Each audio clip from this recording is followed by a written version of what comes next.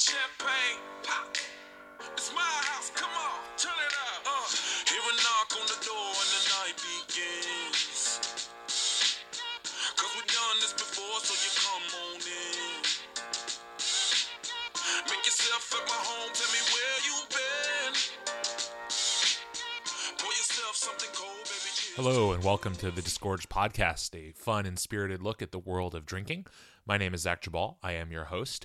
And joining me today is Erin James, the editor-in-chief of Sip Northwest magazine and CiderCraft magazine, as well as the author of the upcoming book, also called CiderCraft, which is a look at the artisanal ciders of North America. Erin, thanks so much for joining me.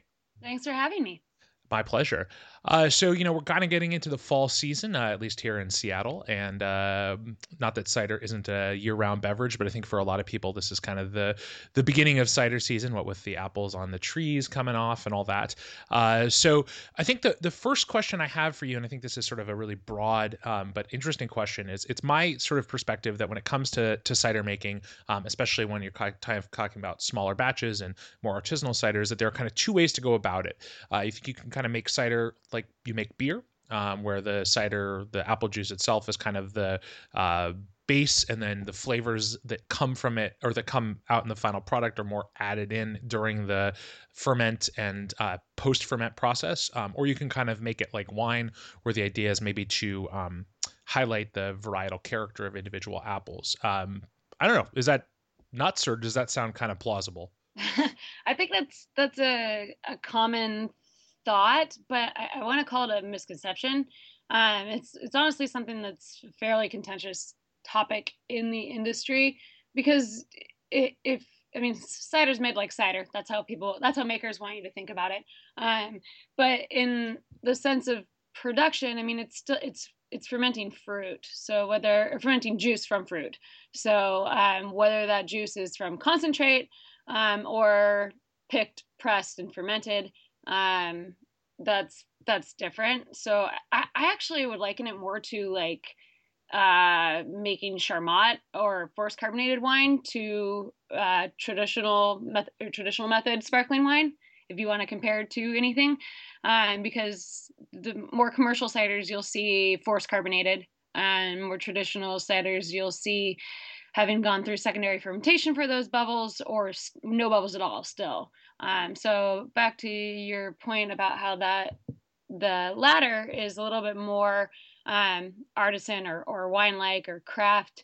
They're all semantics always, I think, get in the way on what those things actually mean. But you make cider one way with apple juice and yeast, and then what you add in is your definition of the beverage, I think. Sure. But I think you could legitimately claim that ciders, and you think there's a fair amount of this on the market, where there's any kind of flavoring added, is definitely, sort of more, I guess that's why I kind of go with the more beer-like idea. Obviously, like dry hop ciders have become kind of a big thing, and that's something that's, obviously taken directly from the beer industry, and with the idea being that, you're kind of either supplementing or in some way highlighting the already existing flavors in the fermented juice, as opposed to, sort of traditional method ferment and a more wine-like process. I don't think one is necessarily better than the other. I just think, I think it is, when we talk about cider really broadly, I think it can be confusing to people, because when you sit down with a bottle of cider that is made in that first way, or is made in a more kind of let's say austere style, really kind of clean ferment, really sort of, you're not getting a lot of, there's not wild yeast involved, it's cultured yeast. You're getting a very kind of clean, crisp, pure product, versus a more sort of wild ferment, heritage varietals, where you're getting something that can be pretty funky, pretty unusual. And so I think it's important, just from to keep kind of consumers in mind, that you, as someone making cider or someone writing about it, talking about it, that you are able to draw those distinctions, because they are really evident in the final product. Sure, but legally speaking, unlike beer and wine, there isn't those boldly drawn lines in cider yet, which is something that a lot of people are pushing for. I think more, instead of saying like two ways to make cider, it's more kind of the outcome in the sense of one being more commercially focused and another being more like traditionally focused. And that's kind of how a lot of people in the industry see it. There's a lot of more the purist traditionalists think that the more mass marketed commercial, faster production ciders they don't feel like it's necessarily in the same ballpark. So it's just interesting to watch this industry grow in that sense. And I think as far as the consumer goes, like everything with beverage, drink what you like. If you like one specific variation in production, which I doubt that people wouldn't necessarily be able to pinpoint one from the other, then go with it. And hopefully, as the industry grows and people are drinking more cider in general, more education will follow with it. And that a lot of that would be in packaging and sectioning on the shelf and retail or lists. And I think that we're getting there slowly. Some places are more into that than others, retailers and restaurants both. And it's just a natural progression of the beverage. And it's funny to say that with it literally being America's oldest beverage.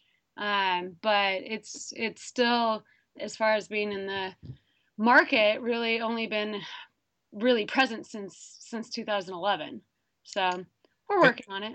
And what do you think has sort of driven that growth? Because it's definitely, we've seen, certainly here again in Seattle and I think probably across the nation, a growth of not only sort of the mass brands that you can find, nationwide, but almost it feels like in pretty much most corners of the country, at least in the northern parts where apples grow, you see a lot, at least a few, if not a lot of cideries popping up. What is driving that growth? I think demand, or the option for more craft beverage, the consumers demanding it. As far as getting in the market, period, numbers, all numbers point to Angry Orchard. And I think a lot of people, as much as they don't want to admit it, or for the producers that have been around longer, Boston Beer's Angry Orchard is really put cider on the map in a consumer sense. And that's nationally speaking. Most, even now, surveys and polls, it's 60% of the cider consumed in the country is an Angry Orchard cider. So a lot of it has to do with that booming in the industry and the demand for more and the demand for, I don't want to call Angry Orchard not craft, because by definition, craft is still, it means independently owned. So Angry Orchard is still independently owned. But I think that there's demand for more artisan products. Again, semantics, but more small batch, orchard based. We're seeing a lot of that come into the market, really pushing that I grow this fruit, or I bought this fruit from this orchard as part of marketing. And I think that's a lot for the craft drinker, that a lot of what they're looking for. Did I answer that? Well, I think the only thing I would say is, to me, my perspective on this from within the industry is that the other big thing that's helped cider is that sort of pernicious word gluten-free, because I think that a lot of the upward tick in growth is tied to, say, more people being aware of what that term means and shopping for that term. And now I start to see it on wine, which kind of cracks me up, because again, all your wine should be gluten-free. I'm pretty sure it's made from grapes, hopefully. And so I do think that no one wants to talk about, or it's not a popular topic because of the fact that it doesn't necessarily speak to the quality of what's being made. And I think it does it a disservice to just talk about the value of cider as something that people who were drinking beer and then got worried about gluten could drink. But I do think it's definitely been a part of it. Certainly. I think they say like 20% of the U.S. population avoids gluten or is gluten-free in some sense. So, by sheer numbers alone, that would definitely be a draw for it.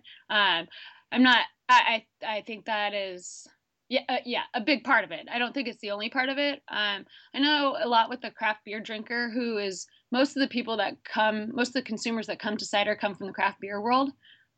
Statistically, and it's something that I think for craft beer drinkers, it's the artisan draw, it's the what's next, what's new, what's special, and cider is really pushing that boundary, and whether even if that's ciders that have passion fruit and citra hops in them, or are made with Kingston Black, like the king of bitter sharp apples.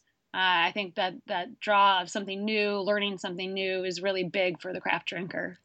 So you just threw out a name there, and it's a nice segue into what I wanted to ask you about next, which is I didn't even do that on purpose. it's like you're a natural. I know.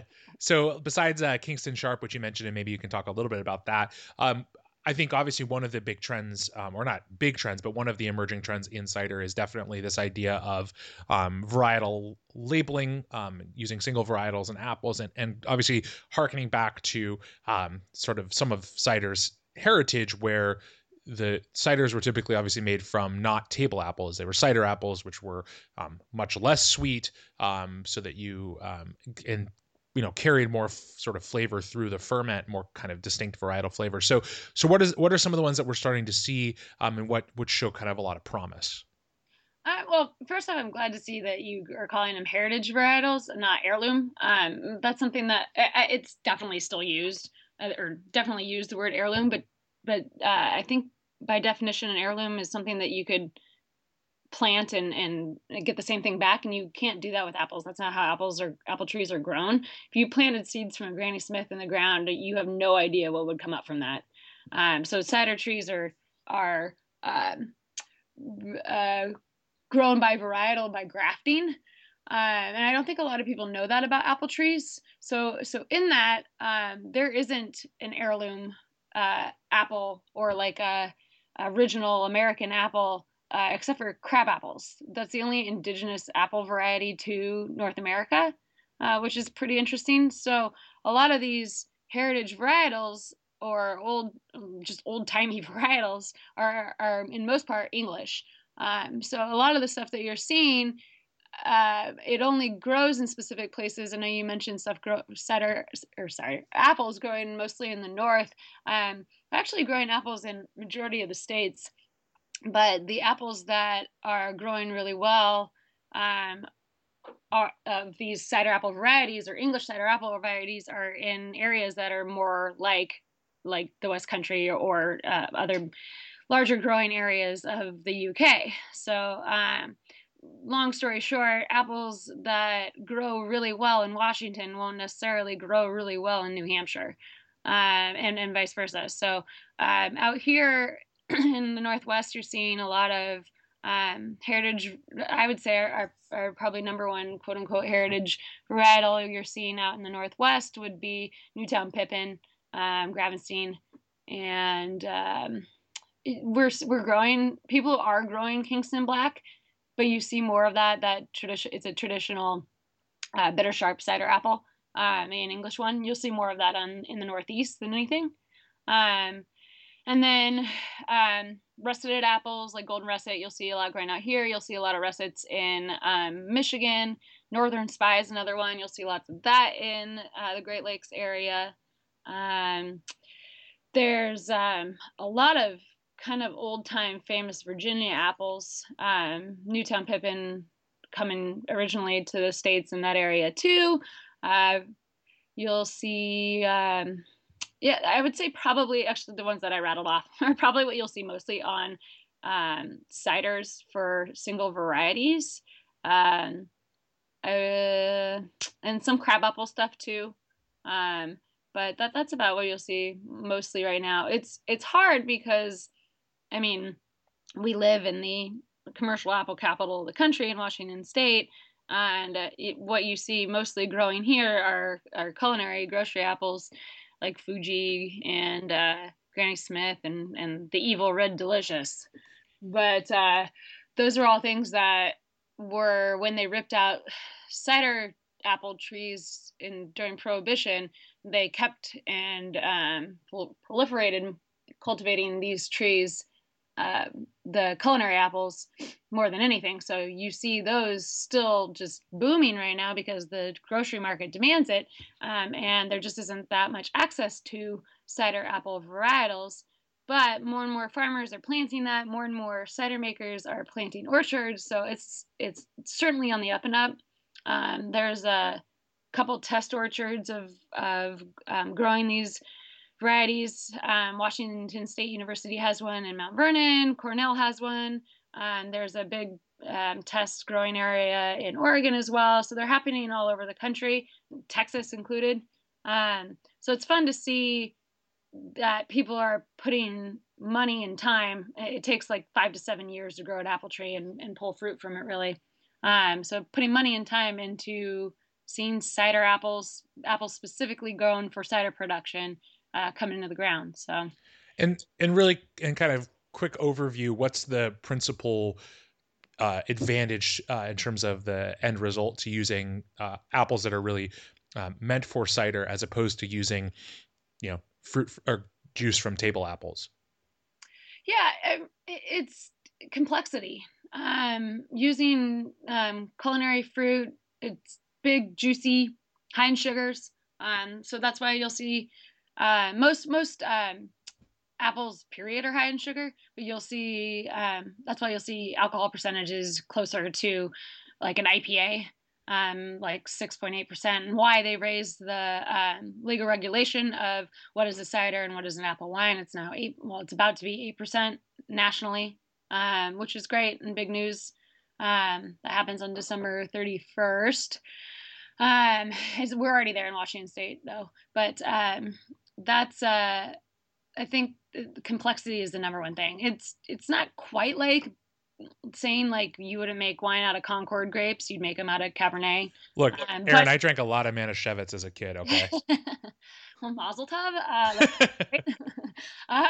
No, but I mean, well, then Yeah, so, trust me, I know. It's not quite saying that, but that's kind of the thought, is that the apples that are meant specifically for cider production produce cider. Or it's one of the things that I really liked, I've heard a couple makers say, is apples with intention. So it doesn't necessarily have to be a UK standard or French standard cider apple variety. If it is a apple that shows all of the characteristics that would create a more complex cider, then that is an apple with intention for cider. So a lot of the apples, actually in Virginia in particular, are heritage varieties. They've been around for hundreds of years that we've known, but are also culinary apples, but they're super high in acid, or they're really bitter and they have some crazy tannins, but they're kind of fun to eat and they're great for pies or so on, stuff like that. Those, in my opinion, are still apples with intention, and that would make really great complex ciders. So you need the right acidity, you need the right amount of sugar, you need a tannin for structure. And it's not necessarily the different fruit profiles that come from the different varieties, although that is something. I think it's more the structure that those components offer to making a complex and complete cider. So it sounds like we're really heading in a wine direction, and I have kind of a wine related question on this, which is, it just occurred to me, like, do you see in the same way that you would with wine grapes, individual cider makers making different decisions about when to pick apples, where, like, just as with, like I said, with wine grapes, two different winemakers trying to make two different wines might pick grapes from the same exact vineyard at different times, at different levels of ripeness. Are you seeing that in cider, or do people kind of wait for apples to basically be about to fall? I genuinely don't know. In all honesty, I'm not the greatest expert on that. I would say probably the latter. You want them to be ripe, because the varietal, it's different with grapes because they're much more fickle. Mm-hmm. The apple is hardy. Like, that's why it's one of the oldest fruits on the planet. Like, it's hardy. And it lasts through a lot, including varying harvests or springs, and so it does. I think that they would wait until it was ready to drop. Sure. In the UK, they do let them drop, and that's when they're ready. Oh, okay. But FDA doesn't allow that here. So, but yeah, I mean, that would be a better question for a grower or a maker. But what I've seen, it's not necessarily they're not going in and picking them early by any means. Gotcha. You sort of touched on some of the differences in varietals that are grown in different parts of the U.S. Are there different approaches in terms of style or technique when you look at, say, ciders from the Pacific Northwest versus Great Lakes versus Northeast? Or are most of the differences, if they do exist, come down to the varietals that do best there? Both. Definitely both. You'll certainly see more traditionally influenced ciders in the Northeast. You'll see a lot more barrel aging than you would out here. You'll see more varietal driven ciders, although a lot of the artisan makers in the Northwest are doing more of those varietal driven ciders. But like we said earlier, we're in the apple capital of the country, so the lower priced, higher produced culinary apples are much easier to get your hands on. And so you see a lot more innovation here in the sense of what they're infusing their ciders with: hops, blackberries, marionberries, different Saison yeast, carrot. The world's first ginger cider came from Eagle Mount in Port Townsend, and the world's first hop cider came from Anthem in Salem, Oregon. So it's you see a lot of that innovation come out here because they're working with what they have. They have this base, this culinary apple base that they know isn't that complex, so they're being able to create what they can with what they do have. And a lot of that influence or inspiration does come from the beer world, going back to our earlier conversation. I think that's probably the biggest difference between the two coasts, is that you'll see a little bit more traditional production in the Northeast, where they're steeped in that history, and then a lot more on the West Coast, where we're wild and known for innovation out here. So, and it goes both ways. You'll definitely see hop ciders in Virginia, and you'll definitely see single varietal barrel aged wild ferments in Oregon. So it's I think that's generally speaking, not wanting to leave anybody out or push anyone in that other direction. So. Mm-hmm. So your book is kind of going to cover the whole gamut of North American cider, and I'm wondering, do you find that that some of the sort of differences in style and the differences in approach are those, I guess what I would say is, are they increasing, or is it becoming a little bit more, some of those regional differences, are they starting to not disappear? I mean, you kind of alluded to people everywhere making kind of ciders in a lot of different ways. So are we starting to see more of a, it's less about where you're at and more about hey, what are you trying to do? And you can be in Washington and try and make a totally traditional European style cider, or you can be in New Hampshire and trying to make something wild and crazy. Is that, I mean, since you're really touching the whole spectrum of cider across the country, do you see things, those regional differences increasing, decreasing? Is that nonsense? It's not nonsense. I think that it depends. I think regional identity is something that people would, and the industry would like to achieve, like AVAs with wine, maybe not to that specific degree, but I think it does matter where you're getting your fruit from, because like I said, I mean, if you bit into a Kingston black apple here, and you bit it in Washington, and you bit into a Kingston black apple in upstate New York, I think that they would be pretty similar, but I think there would be some terroir that would apply to that.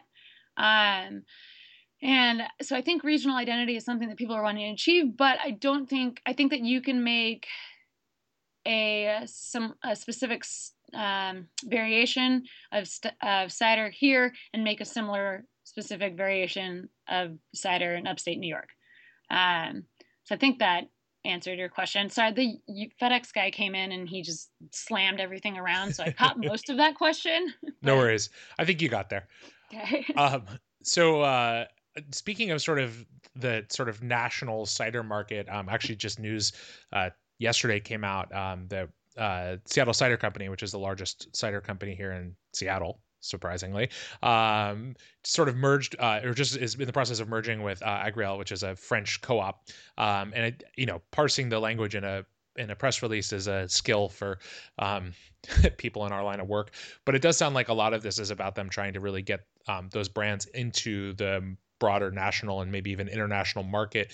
We talked about, you mentioned Angry Orchard, and obviously Angry Orchard is the big boy that's kind of everywhere.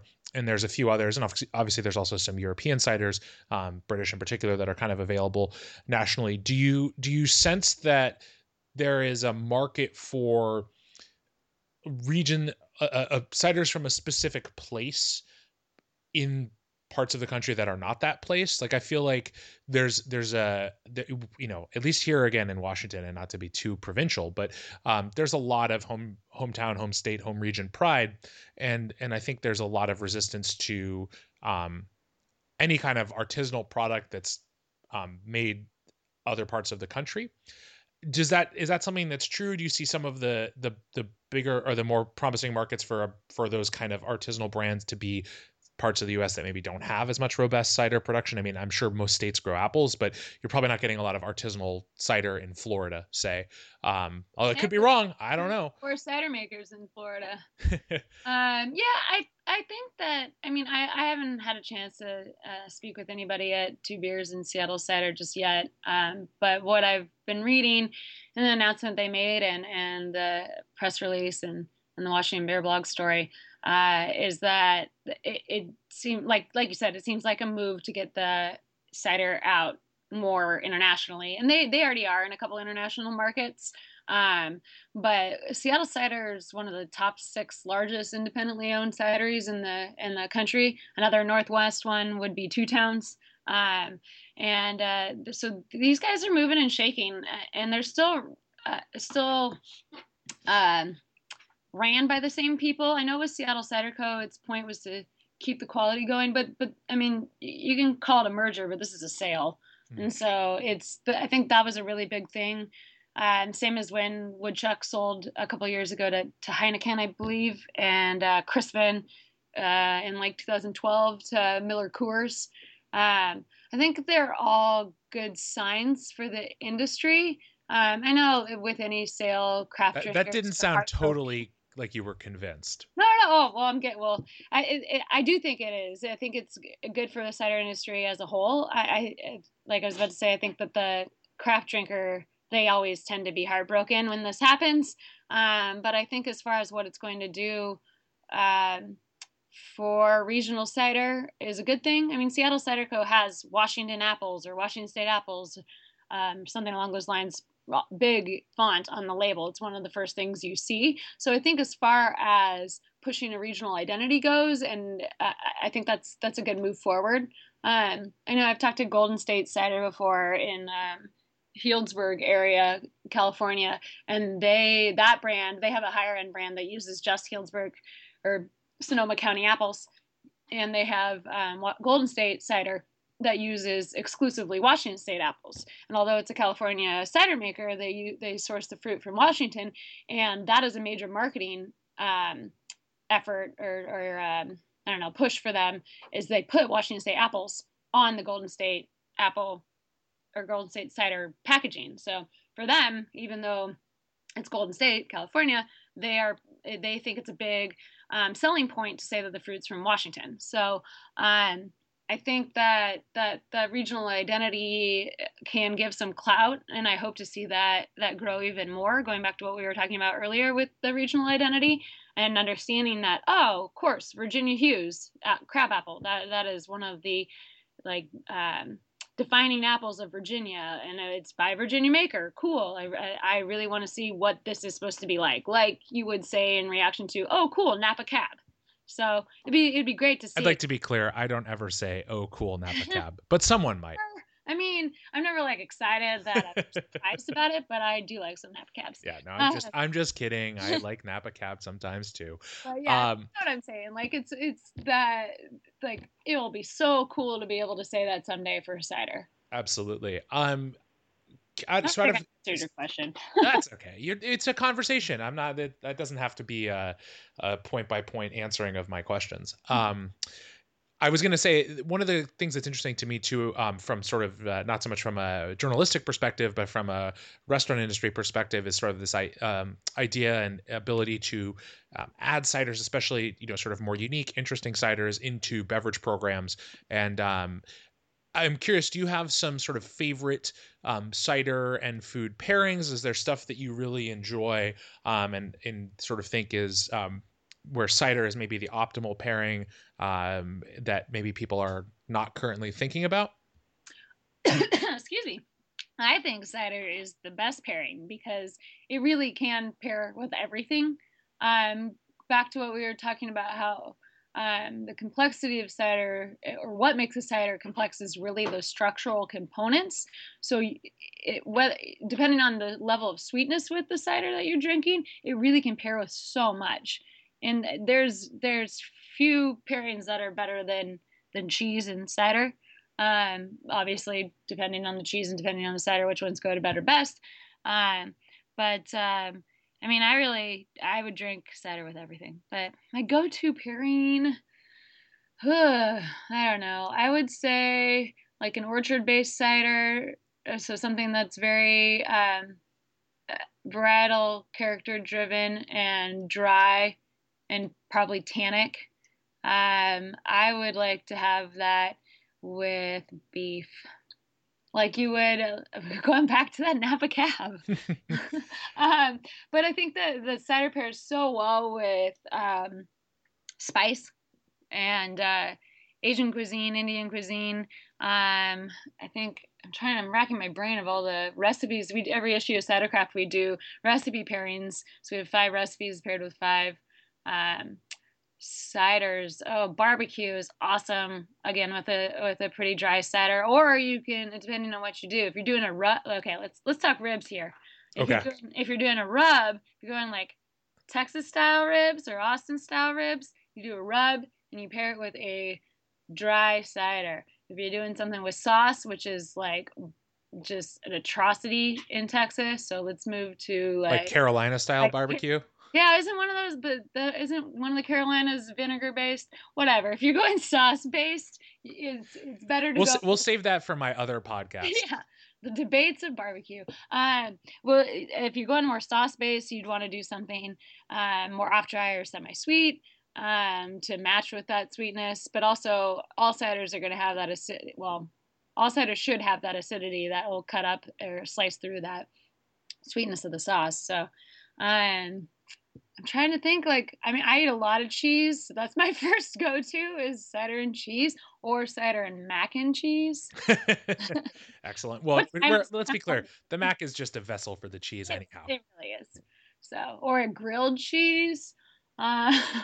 So one kind of last question for you, which is as far as serving and I guess sort of preferred vehicle for cider.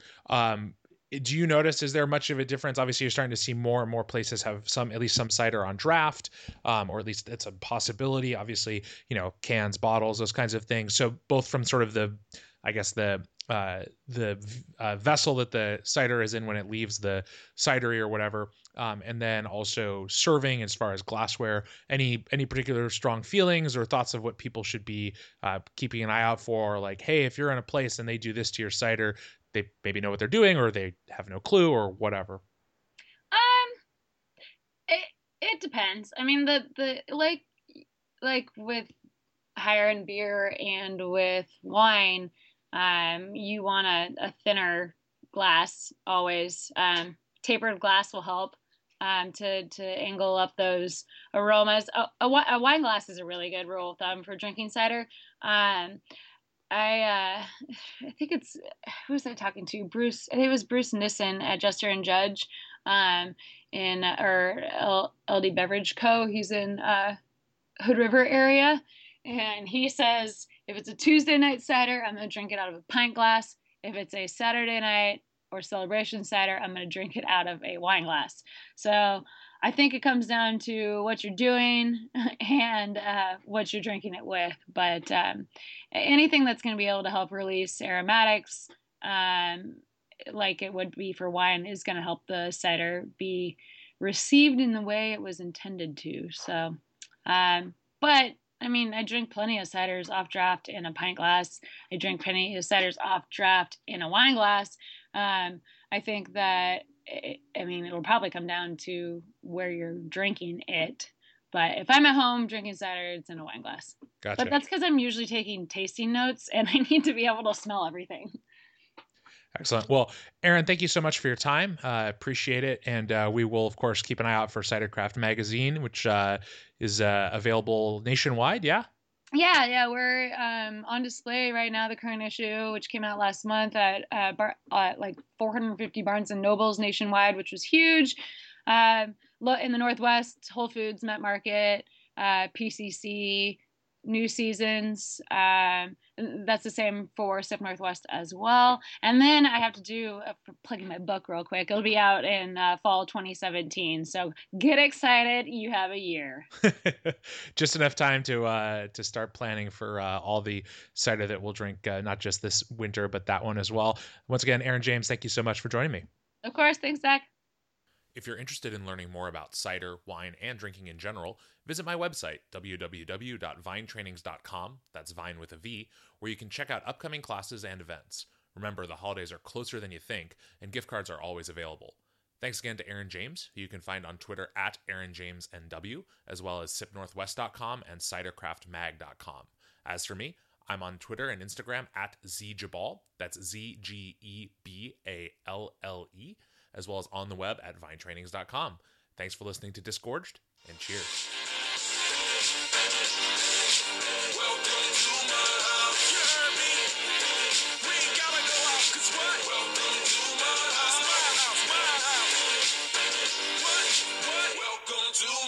It's my house.